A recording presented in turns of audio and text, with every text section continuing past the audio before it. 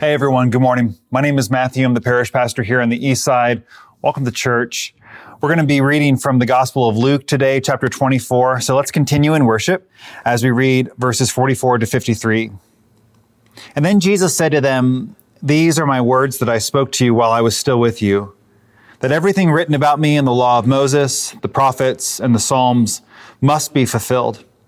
And then he opened their minds to understand the scriptures and said to them, "Thus it is written that the Messiah is to suffer and to rise from the dead on the third day, and that repentance and forgiveness of sins is to be proclaimed in his name to all nations, beginning from Jerusalem. You are witnesses of these things. And see, I am sending upon you what my Father promised. So stay here in the city until you have been clothed with power from on high." And then he led them out as far as Bethany, and lifting up his hands, he blessed them. And while he was blessing them, he withdrew from them and was carried up into heaven. And they worshiped him and returned to Jerusalem with great joy. And they were continually in the temple blessing God. This is the word of the Lord. Thanks be to God. Let's pray together. God, we thank you for this Easter season. We thank you for the invitation to celebrate the resurrection, to celebrate that we live in a world in which life has triumphed over death, in which the final word spoken over creation is hope, renewal.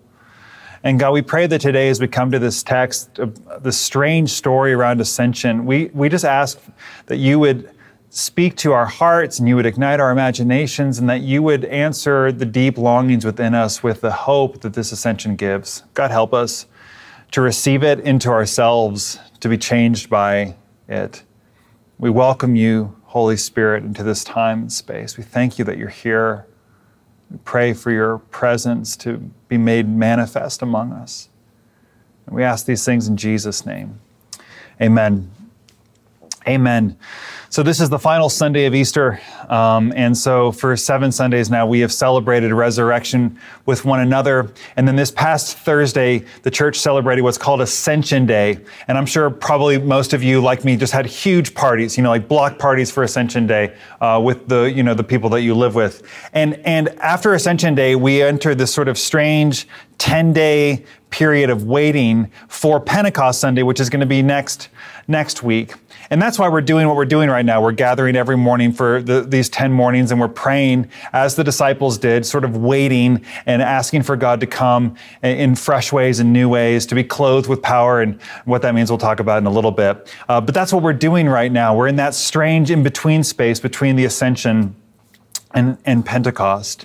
And what we're going to do today is I actually just want to start about midway through our text, because we already a number of weeks ago talked about how Jesus was the fulfillment of Moses and the prophets and the Psalms. When we taught on the Road to Emmaus conversation, which I think was 4 Sundays ago or something, Jesus in that place does the same thing. He gives a Bible study and he says, "See, the whole Bible's about me." And so rather than repeating that, you can just go back and check it out from a handful of weeks ago. But I want to start where Jesus begins to tell them what to expect next. So he says, first of all, Jesus tells them to wait for the fulfillment of an old promise. He says, "I want you to wait," which is where we are right now. Wait for what? For the fulfillment of an old promise. And here's why this is so important, I think. Throughout the Bible, the God of Israel, the God of the Bible, the God revealed and manifested in Jesus, this God is expressed and experienced through so many different qualities and characteristics. But if you were going to try to pick like 2 of them, they would be his love, his faithfulness, his love, his steadfast love, and his righteousness. So the 2 Hebrew words for that are chesed, his covenant-keeping love, his steadfast love, and that God is tzaddik. He is righteous, also just. The word is translated both ways. So God is both tzaddik and he is full of chesed. And here's why that is connected to what Jesus is doing right here. All throughout the Old Testament, God is constantly making promises to Abraham, to Adam and to Eve, to Isaac and Jacob and Moses and David. He is constantly making promises. And what Jesus is saying here, as has been true of God's character throughout the whole Old Testament, is that God is a God who keeps his promises, which is what it means to be righteous. This is what it means ultimately, that God's righteousness is his covenant faithfulness. God is a God who, as we sing together, he is a promise keeper. He keeps what he says he's going to do. And so Jesus picks this up and he says, I want you to know that the story of Israel's God continues on because my Father keeps his word. He is going to be faithful. All throughout the Old Testament, the prophets are always making these comparisons between the gods of the nations and then the God of Israel. And they say the gods of the nations have eyes but do not see. That is, they are blind to your experience. They have ears but do not hear. That is, they are deaf to your cry. They have hands but they cannot move. That is, they are unable to respond to your plight. But the God of Israel has eyes and can see. He has ears and can hear. He has hands and he can move. His arm is not too short to save. In other words, your God is a God who sees you, hears you, and will come through for you. And there's a lot of uncertainty that a lot of us are experiencing right now. I think about all the uncertainty in my life even, and some of it related to this season, but also well before and outside of this season. Uncertainty about my future, uncertainty about my family's future, uncertainty around this church, uncertainty around our country, about the environment, the geopolitical state of the world. I mean, there's a lot of things to be uncertain about. Some of us right now are uncertain about things that are like real pressing and imminent, like how will next month's power bill get paid because I've been furloughed or I've been laid off or my hours have been significantly cut. Some of us are like, that's the uncertainty. Others, it's more sort of broad meta life questions like, will I ever be married? Will I ever have children? So on and so forth. And so this uncertainty is just, in some ways, it's a part of what it is to be human. And as a counterweight, a counterpoint to that, throughout the Bible, God always describes himself, and his people who know him always describe him as like, there is a certain thing in the world. The certain thing is that your God is righteous. That is, he keeps his promises. He is a covenant keeper. He will come through. So Jesus says, I want you to wait for the thing in this world that is certain. The promise of my Father is going to be fulfilled, and it will be filled in your days shortly. And this is what that promise is. He says, you will be clothed with power from on high. I really love the imagery of that because it's this idea of something coming to me from the outside, wrapping itself around my body and giving me ability that I would not have otherwise. And so it's something external coming and wrapping around my person and giving me capacities that I would not otherwise have within myself. Jesus says, this is what the promise of my Father is. He will come and give you abilities and powers that you would not otherwise have. And that's going to come to us through the Holy Spirit. And this is what we do. This is what we're doing every morning right now. This is what we do throughout the year when we say, come Holy Spirit. We are asking for God to come and give us the ability to be who he calls us to be. This is the thing about power. When Jesus says you're going to be clothed with power, he is in no way thinking of an exploitive force. He is not thinking in any way of some sort of thing that will be exercised at the expense of others. That is the furthest thing from his mind. How did Jesus use power?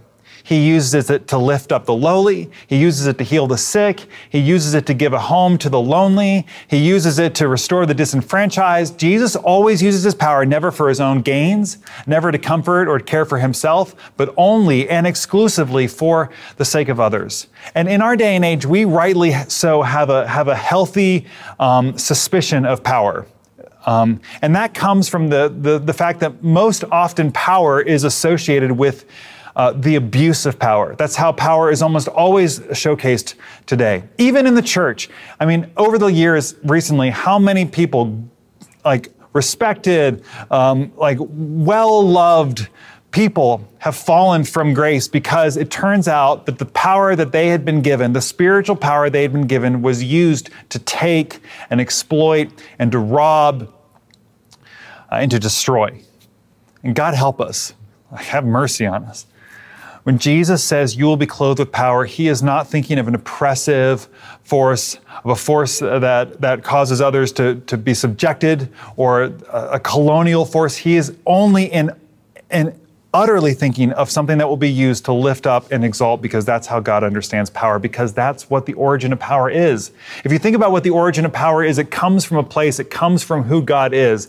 God uses his power He exercises influence always for the sake of others. And so when we say we are asking for power from on high, we're just saying we want love to come to us so that we're able to love people in a way that we are not capable of loving in our own strength. I can't white knuckle my way into loving the way that God calls me to love, or forgiving as deeply and truly and permanently as God calls me to forgive, or to see the need of my neighbor and respond in generosity as greatly as I have the opportunity to do, because I am ultimately, looking for self-preservation.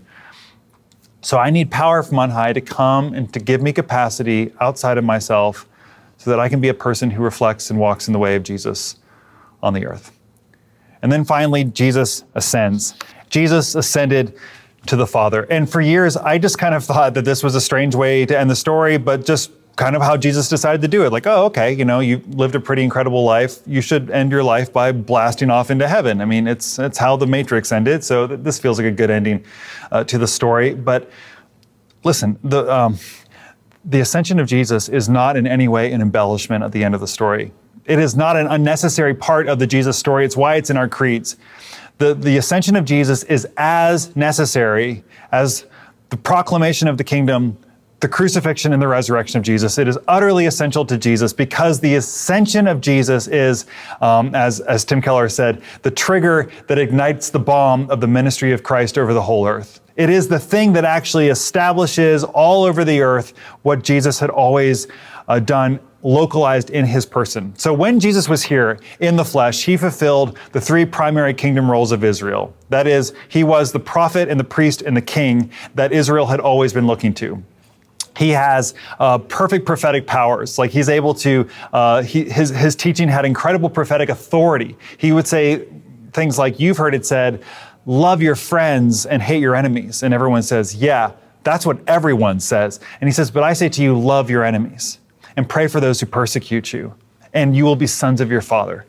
In other words, Jesus' prophetic ministry always came as an incredibly significant, powerful counterweight to the teaching of his day and age. He was here to tell us what God is really like, what ultimate reality is really composed of, what the mysteries of God are for us. But they were always limited to his body. Jesus took up the same amount of space that you take up. One person's worth. That's what Jesus did. He had one person's worth of space. And so whether he's on a hillside in Palestine or he's in a room in Jerusalem, Jesus is always speaking to a limited group of people and giving this prophetic ministry. Similarly, Jesus' kingly ministry is limited to the limitation of time and space, whether he's in a boat commanding creation around, or he's walking, through the Gerasene and he's commanding the spirit realm around. Jesus' perfect rule and authority over demons and over waves and wind and rocks and trees, over people. Jesus' perfect kingly ministry was always limited to his capacity to take up a space. So, for example, when he is standing in the face of Pontius Pilate, the embodiment of empire in Palestine in that day, and he is proclaiming to Pilate the true kingdom, his kingdom, it's happening in that one little space. The rule of God's kingdom through Jesus was limited by his capacity. And finally, his priestly ministry, his mediation between condemned people and condemners. In John chapter 8, when a woman is caught in adultery and thrown at the feet of Jesus and surrounded on all sides by accusations, and they're about to stone her, and Jesus stands into the middle of this place, and he pardons the woman and rebukes the accusers. Jesus' role as mediator, as the person who stood between the holy and the unholy, ultimately as perfectly embodied on the cross, where Jesus literally stood in the place of the unholy for our sake. Jesus was the perfect priest, but always in time and space. And he says in John's gospel, it is so much better if I go, because if I go, the Spirit will come. And when the Spirit comes, prophetic ministry of Jesus now no longer just exists on hillsides in Palestine, but it lives within my own heart. The kingly ministry of Jesus is no longer contained in single spaces, but Jesus is ruling over all creation and human history right now, over the earth and the cosmos. Jesus Christ rules as king. And his priestly ministry is no longer limited to individual encounters with persons, but he is right now, the writer of Hebrews says, Jesus Christ is the perfect mediator for every one of us. He is the high priest for all of us. One of my favorite little passages comes from the book of 1 John. 1 John chapter 2, it says, "My little children, I write these things to you so that you may not sin. In other words, I want your life to, I want you to have a better life. And if you don't sin, your life will be better. I write these things to you, my little children, because I don't want you to sin. But if anyone does sin, we have an advocate with the Father, Jesus Christ, the righteous. There's that word again. Jesus Christ, the righteous, the promise keeper. He is the atoning sacrifice for our sins. He is the atoning sacrifice for our sins, and not for our sins only, but for the sins of the whole world. In other words, I just want to land with this idea. What is true right now for you? Right now. I know this is hard because what is also true for us right now is that we're living in a very strange day, and you're watching church on your couch right now. And there's a lot of things that are true about this world, but what is ultimately true, if we could just take a step back as Christ always invites us to do and just look at the big thing, the ultimate reality is that in this moment right now, Jesus Christ is your perfect advocate before the Father. Not because the Father is against you. The Father loves you and knows what you need and is for you and has appointed Jesus, the Son, to this role. But Jesus stands on your behalf right now, advocating for you and fighting for you because he loves you. In Acts chapter 7, the deacon Stephen is accused of false teaching. And the religious rulers are really put out by this man's teaching because he's saying the temple doesn't matter anymore. Jesus is the temple. It was always about Jesus. And now through the Holy Spirit, God can be experienced anywhere in the world. We don't have to come to Jerusalem. And if your whole livelihood is wrapped up in the temple, that's a pretty dangerous teaching. And they get so angry at Stephen that they cover their ears and they begin to scream at him. And he says in that moment, it says, he looked up to heaven and he said, I see the heavens open and Jesus Christ standing at the right hand of the Father. And at that word, they get so furious, they throw him outside and begin to stone him. And as they're stoning him, he says two things. He says, forgive them, Father. And then he says, into your hands I commit my spirit, which of course is meant to ring 100 bells inside of us. It's the cross again. Jesus in that moment is, or Stephen in that moment is in every way, he is experiencing the presence of his master. He is walking in the way of Jesus all the way to the end. Now, here's the question for a guy like Stephen. Where do you get the confidence to not run, to not be defensive, to not fight back, to be at peace, to not be afraid, to die peacefully as people are hurling stones at your head? Where do you get that kind of sublime confidence? And the answer is when Stephen looked up and he saw his teacher, his Savior, his Lord standing before God on his behalf, he knew that it didn't matter what the religious rulers said. It didn't matter what the council of the Sanhedrin said about him. They could accuse him. They could call him sinful. They could call him hideous and ugly, a blemish on the people. They could say anything to him. But before God, Jesus Christ was looking and saying, Stephen is my beautiful one. He is my pure and righteous one. He is my brother. He is kin. In other words, I know this is hard to get inside of us sometimes, but in the only court of opinions that matters in the entire world, you are utterly accepted and loved. In the only court of opinions that actually will matter in your life or mine, everything is already fully assured and safe. My hands and life and soul and self are in the hands of God, the righteous. There's a hymn that I've loved for a long time, Before the Throne of God Above, and Micah is going to sing it with us now. But there's a line in there in particular I just want to give to you as just a line spoken over you. I know that sometimes when we talk about these things, they're very esoteric. It's easy to feel like they don't stick. I think this is what we need the Holy Spirit for. We need the prophetic ministry of Jesus through the Holy Spirit in a moment like this to take something that feels out of reach and spiritual and actually bring it home to our full lived experience right now. Because I'm telling you, and I believe this with all my heart, that the degree to which you and I know that we are utterly safe and secure and loved as we are right now, not as we will be, but as we are right now, to that degree, you and I will have the confidence and the peace and the joy to face and do anything. The song goes, when Satan tempts me to despair and tells me of the guilt within, upward I look to the ascended Christ. Upward I look and see him there who made an end of all my sin. Because the sinless Savior died, my sinful soul is counted free. For God, the just, the righteous, is satisfied to look on him and pardon me.